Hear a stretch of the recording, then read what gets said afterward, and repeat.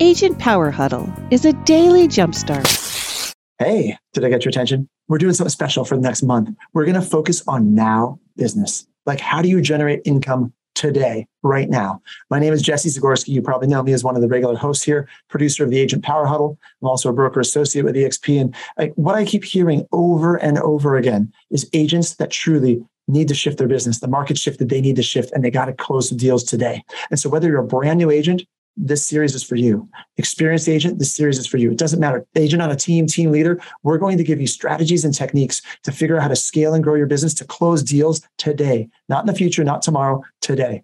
This is what we're focusing on all month, the techniques, the strategies you need. So welcome to the Agent Power Huddle. Ooh, welcome to Agent Power Huddle. Hi, everybody. I'm Amy Izzo, and it's Spill on the Tea with Amy. Title Company edition. I'm at a title company today doing a closing. So bear with me because I'm on my phone. So hopefully just someone give me thumbs up or thumbs down if they can't hear me or something crazy happens. Awesome. So very good. I am an agent in Northwest Indiana and also the Chicagoland area. And I have a team as well. And I'm excited to talk today about how to move our buyers through the process, through the pre-approval process, through the shopping process, through the closing process, so that we're writing more contracts today. To tie into what Jesse was talking about today, how do we move them through? I'm hearing a lot of agents talking about the fact that we have a lot of buyers pre-approved in shopping, but moving them through the process to write the contract, to close on the home is tending to be a little bit more difficult now than maybe it was before for a variety of reasons. So I want to talk a lot about what are the strategies and techniques? What are the conversations that we want to use to move our buyers through the process, all the way through writing the contract, especially in a market where things have really changed for buyers quite a bit. And what they see and what they hear are things like interest rates are high. Interest rates are double what they were a year ago, right?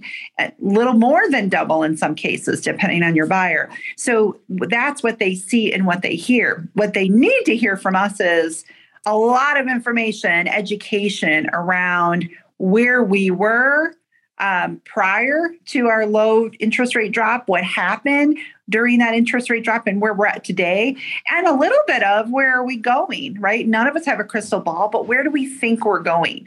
The more we can become educators of our clients, the easier it's going to be for them to make decisions, and it's going to help us move them through the process a little bit faster. So the first thing I want to talk about is I have a few topics that I want to put this under. The first thing I want to talk about is shopping without a pre-approval.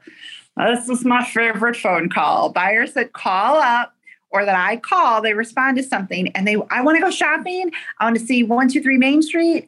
Great. Love to see your pre-approval. You know, what's your financing look like? And they don't have any. I don't have any financing. I just want to see the house. So here's my philosophy on this. My philosophy on this is always to talk with them a little bit to understand where they're coming from, right? That's the first thing I always want to do. My process is always to understand them first and where they're coming from. So, hey, I'm so excited to show you 123 Main Street. How'd you pick that house? Right? How'd you let them tell you why it's the dream, why they want to see it so badly, right? I always ask them then, great. How do you plan to pay for the house? Are you taking a loan or will this be a cash purchase? I ask that all the time. Rarely does anybody tell me it's a cash purchase, but I ask that question all the time. Would it be a cash purchase or is this going to be a loan? It actually makes for a great conversation. If it's cash, they tell you. So you know right away. If it's not cash, they laugh, especially if they don't have that kind of cash, they laugh, and they'll say, I wish it was cash, right? And I say, oh, me too. So it creates a little more rapport with them, but it allows you to enter the pre-approval conversation without saying, are you pre-approved? Did you do your process, right? It allows you to just get into a conversation about, hey, how do you plan to pay for it? So what kind of a loan do you have? The other thing the other conversation allows me to have is, well, it's really important for me to understand what kind of a loan, if you're going to be doing a loan, what kind of a loan you have, because not all homes qualify for all loans. So perhaps this is a home that's conventional lending only. And if you're VA or FHA, we may not be able to make this home available to you, right? Why are we going to go see something you can't get a loan on, for example? And that's real, right? Not every home takes every loan. Buyers don't know that. So having these conversations allows us to help them better understand, oh, I do need to get that pre-approval done so that we know what kind of a loan I'm going to qualify for. I also always ask them, what's your budget? Is it the price of that home you told me about? What's your budget? Or is there some other budget? Right? What's your budget? And however they answer me, my next question, guys, is always, how do you know? How did you calculate that budget? And people go, what? Well, how did you pick that number? How do you know? How do you know that's your budget? And, sometimes they'll say, well, that's just a price that looks good to me. Or I used a mortgage calculator online which we love, don't we? I used a mortgage calculator online and that looked good to me. Now this allows me to see what's their level of expertise. What do they know? What don't they know? Where can I fill in the gaps? If they say I used a mortgage calculator online, I can go, great. I know there's a lot of tools out there. Often those calculators can be wrong based on how they're programmed. Sometimes they don't grab the taxes appropriately. Sometimes they don't grab the real figures around the type of loan that you have, right? Because it's very much based on the loan. So I tell them what my clients often find is that when we get one of our trusted lenders to calculate the mortgage, it's a very different set of numbers. So it just allows you, just by asking really good questions, it allows you to have this conversation and move them from, I just want to see a home to, maybe I do need a lender to help me verify my real budget. I also like to tell people that might be your budget, or we might find out it's less. We might find out it's more. And that does happen, right? Sometimes people tell me their budget is $250,000 because that sounds like a good number to them. And then when we do the financials and I show them what's available at those numbers, they suddenly want to spend $300 or $400. And that does happen, right? Because they want a different kind of house and now they have the numbers behind it. And often it helps move them to another price point. And it's not just lower, because that happens too, but it does move them up as well. So when we get that call that says, I just want to see the house, I'm not pre-approved, we want to walk them through the line of questioning to keep moving them through the process and move them into pre-approval status. Oops, sorry guys, cutting out a little bit here. So that's the first one. The second one I hear a lot is I have credit challenges. That's the second one I have. Oh, I don't know. I think I might have credit challenges. So I do not end these conversations with these folks that have credit challenges. I ask them, why do you think your credit is? What do you think your score is? They usually know one of the three scores, right? Whichever one they're using. So, and they can't always tell me which score, but they can tell me I'm using Credit Karma. And so then I know, okay, what kind of a score is that, right? This allows me to have a conversation with them about how mortgage is calculated. I like to use a term that's called the mortgage score. It's not a real thing. It's just language that I use. I tell them, well, if you're using Credit Karma, you're probably looking at an Experian credit score, for example. And for mortgage, it doesn't matter who we talk to. We look at all three credit scores, Equifax, Experian, and TransUnion. And then we use the middle score. So if you think your score is 620, it could be 620, but it also could be 610 or 640. It just depends on where you're pulling that score, what your other two scores look like. We're always using the middle score. Just an opportunity to educate them. Sometimes they think their credit is low, and it's not always as low as they think. I've had people at 700 credit scores tell me, I don't think it's high enough for me to buy a house. I think I have a credit challenge. And then I find out they have a 700 middle score. And I'm like, what? So those credit challenge clients, I like to talk to them. Here's what I tell them. I say, if you're serious about buying a house, it's not a matter of if you can buy a house. It's simply a matter of when. When we go into the financial process, we may find out that you can qualify today, or we may not. We may find out that you'll qualify in the future. And then it allows us to then put them in our pipeline for the future. And if they need credit improvement, to get them into credit improvement so that they can purchase with us, or to get them, give them a little advice so they can improve their credit themselves. Sometimes they just have to do one or two simple things. They don't really need help improving their credit. They just need some advice, and then they need to take that action, and we can revisit them. And then, like I say, a lot of times I find out credit's not as bad as they think. And it's really not an issue. So just asking them questions and understanding what's holding them back, why they think their credit challenge, and letting them know you're going to be there for them no matter what, is super important. The next one I get all the time is, I don't have enough money. I'm not ready. I don't have enough money to buy it. I'm always like, great. You don't have enough money to buy and you're not ready. That's amazing. Am I freezing still, Lisa, or am I okay? Oh, I'm sorry. I just saw your It's just note. random. It's fine. It's just a little glitchy. No, that's okay. It's not stopping and freezing. It's okay, just a good. little. Sorry, guys. It's because I'm off my normal location. Who's holding your phone, Amy? It's bouncing around like they're doing jumping jacks. Oh, it's because I'm holding it. I don't have I'm just giving you grief. I wasn't You're doing supposed great. to be here, and I wanted to be here for all of you. No, we appreciate you very much. Just giving you grief. I'll go Sorry, back on mute now. I around. didn't know that anything to. I'm dancing while I talk to you. Love it. I'll try to do better. You're doing great. All right. So my favorite one is, I don't have enough money, right? I don't have enough money, and I don't think I can really buy right now. Okay. Well, let's talk about why we don't have enough money. How much money do we have? Do we save any money? Right? Sometimes there is some money saved. Also, do you know that depending on your circumstances, you may qualify for down payment assistance? Don't poo-poo that, realtors. You know how many deals I do with down payment assistance?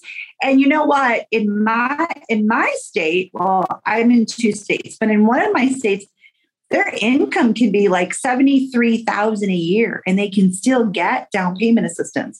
And so even if they have $5,000 in the bank, and a lot of times they'll have $3,000 to $5,000 in the bank, but they know they don't have enough, right, for the down payment and the closing costs, but they'll qualify for down payment assistance, which is a grant given to them. The only strings attached is they got to live in the house for a while. I tell them, if you qualify for that, A, let me figure out if you qualify for that. It's free money. B, if you do, live in the house until you have to move. And if you move sooner, check your state. But in our state, in one of my states, if you move sooner, all that happens is when you sell the house, you pay it back out of the net proceeds of your home. It's not coming out of your pocket, out of your savings account. It is coming out of the equity of your home. So if you live in your home responsibly and pay your bills, you're not going to have a problem. And I always tell people, you're planning to pay your bills, right? And they're like, yeah. Like, okay. So let's talk about down payment assistance with those folks that don't have enough money. How much money do we have? Right? Hey, if we can couple some of what you have with down payment assistance, and we are back in a negotiating market, I'm so happy. I'm negotiating closing costs at all price points, concessions for my buyers at all price points. Some of that to buy down their rate, some of that to do those 2-1 buy downs, right? Some of that just to have them keep more money in their pocket at closing. So let's get some seller concessions, and think about, if I couple seller concessions with down payment assistance, know your numbers, right? Know the max that you can do, talk with your lenders. All of a sudden, they're putting very little down. Now we're talking earnest money, inspection, and appraisal fees. That's it. So move them through the process. Teach your clients what's possible for them, right? Teach your potential clients. These are humans. What's possible for them? You might, and you know what? Maybe the answer is they don't have enough money and we have to wait. And that's okay. But what I find is when I create the opportunity to have the dialogue, often we can help them and they don't have to wait and they can buy a house now that they're interested in. So that's my favorite one is I don't have enough money. This is where we've got to have our knowledge. What are the resources you can help them with? Seller concessions, right? And down payment assistance programs, right? Know what those are in your area.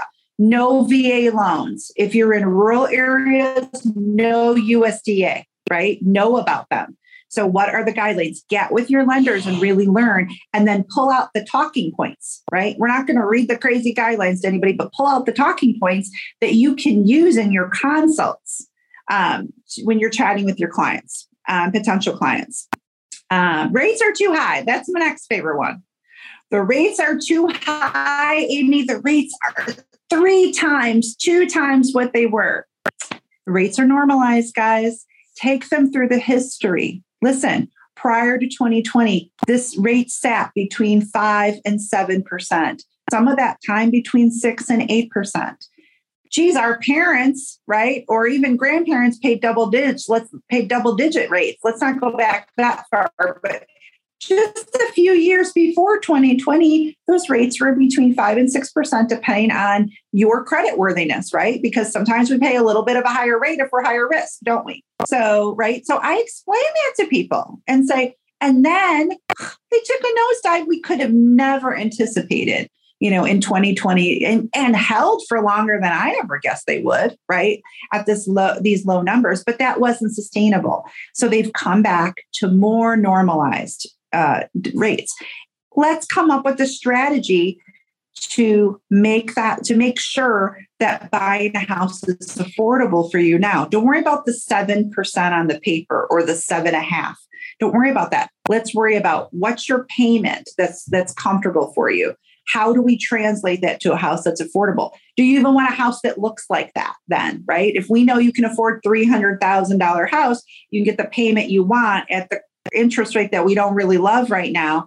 Is that affordable? If that's affordable, let's go down that process. Seller concessions, right? Let's work with your lender. Let's work with the sellers and negotiate some clause. I just negotiated 6% back on an FHA loan on a $410,000 purchase. Some of that is going to be used to reduce the buyer's cash to close. Some of that is going to be used for the 2-1 rate buy down. In case we don't know what that is, what's going to happen is the rate when we lock them in was 7.5%. We're going to use about $3,000 of the 6% that I negotiated to buy down that rate. The first year, it's going to be 2 points lower. So they're locked in at 7.5. They're going to have 5.5% for the first year. Then the rate the next year is going to go up 1%. So it's going to go from 5.5 to 6.5%. Now, if we wake up a year from now and the rates are lower than that, they can refinance to a lower rate and get out of this, right? But if not, if the rates are still where they're at or still higher than 6.5, they're going to be able to get 6.5, right? And then after that, the year after that, it can only go up 1 more point. So use some of those funds in the seller concessions to get them a better rate now and make that rate a little bit more palatable for them. That's also a good strategy around affordability. Sometimes the 5.5% rate is more affordable on the price point of the house they want to buy than the 7.5% rate. Let's get them there.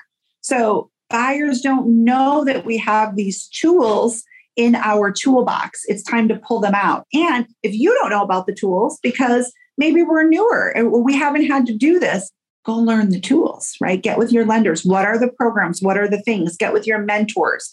Message me, right? It doesn't matter. I will help you. So it doesn't matter where you're at in the world. We all have a lot of the same tools. You may have some local programs I don't know about, but that's where we can leverage a really, really great lender.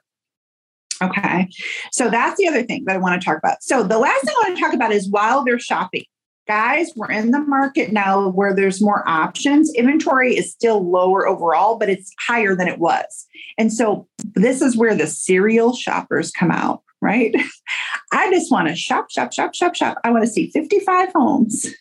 Nobody's showing you 55 homes. Okay. We don't want to do that. So we really don't want to do that. So we want to get the buyer the best home. I don't want any of my buyers settling, right, for less than they deserve. I want them to get the home, but have a process. Have a process for we have a process for how we qualify a lead, right? We have a process for how we do a buyer's consult, how we talk to them. I know we've been talking about buyer's consults and all the different ways we can do them all month long. Have a process for how you shop. Have a process for how you shop. So here is my process for how I shop. And I tell my buyers this when they're going into pre-approval. Number one, when I'm sending you to pre-approval, we're going to get you pre-approved. We're going to know your price point and your loan type. Then I'm going to refine your search to make sure that you're getting the right homes at the right price points that qualify for your loans, right? So if you're FHA only and we have no flexibility, I'm not sending you conventional only homes. I'm not sending you those because you can't do that. You can only do FHA qualified homes. So that's what I'm sending you.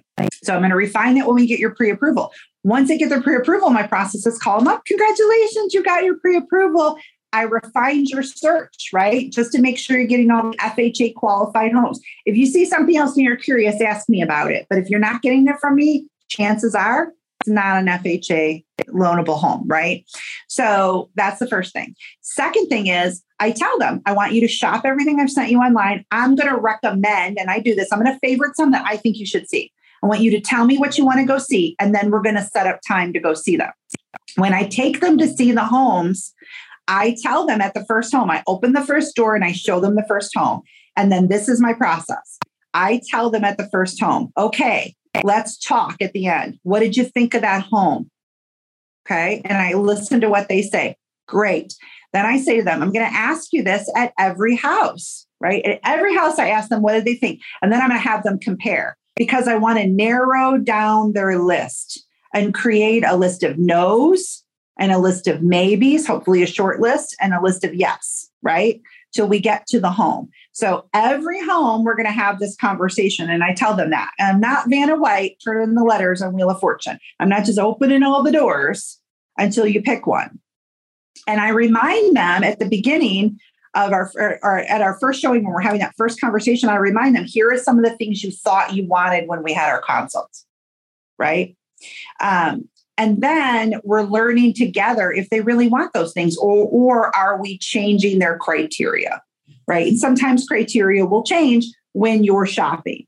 Now, if we don't find anything the first time out and they're shopping for a ranch home and now they're asking me to see 2-stories or bi-levels, I'm saying, hey, that's a 2-story. You said you needed a ranch because you can't do stairs. Do you want to see a 2-story? Has something changed in your criteria, right? To keep narrowing them down so that I get them to write an offer on something they love sooner, rather than tell me what you want to see. I'll take you shopping. I'm just going to open doors. We're not going to have a lot of conversation. When you pick one, I'll write an offer, which is a lot of what I hear and I see agents doing. So have a process for how do you take them through the process? How do you talk with them so that you can get them through the homes that meet their criteria, that meet their loan requirements, that are affordable for them, and write a contract that gets accepted. Write a contract that gets accepted. A lot of listening to what they say on the showings too. So I walk with them all around my showings, but I kind of give them some space and I'm listening to what their conversation is amongst each other, what their needs are. And just qualifying back to them. This is what you were looking for before. This is what you said on the last home. What do you think about it on this home? Just to help them move them through and help them eliminate homes and ultimately pick the best home for them. Then another one I'm seeing a lot, I just talked to my team about, is people wanting to shop way over their budget.